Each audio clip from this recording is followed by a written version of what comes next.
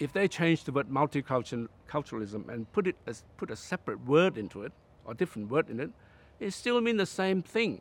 And why are we doing this? I don't understand why they are doing this at all. Simply this, we have a multicultural society that is best in the world, second to none.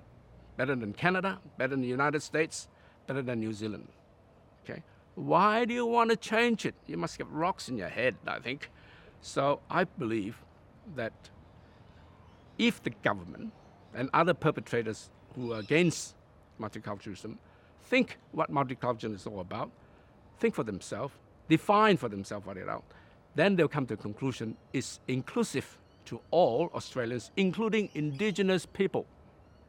Then wake up, Australia. Multiculturalism is here to stay because the landscape of our country is already multicultural. How are you going to go backwards? So what we do, we should follow them and say, take 3 steps forward and 2 steps back.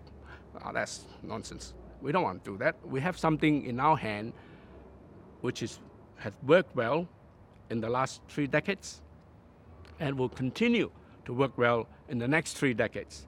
So don't change it for some selfish reasons or some reasons that people don't want us to know. Keep multiculturalism.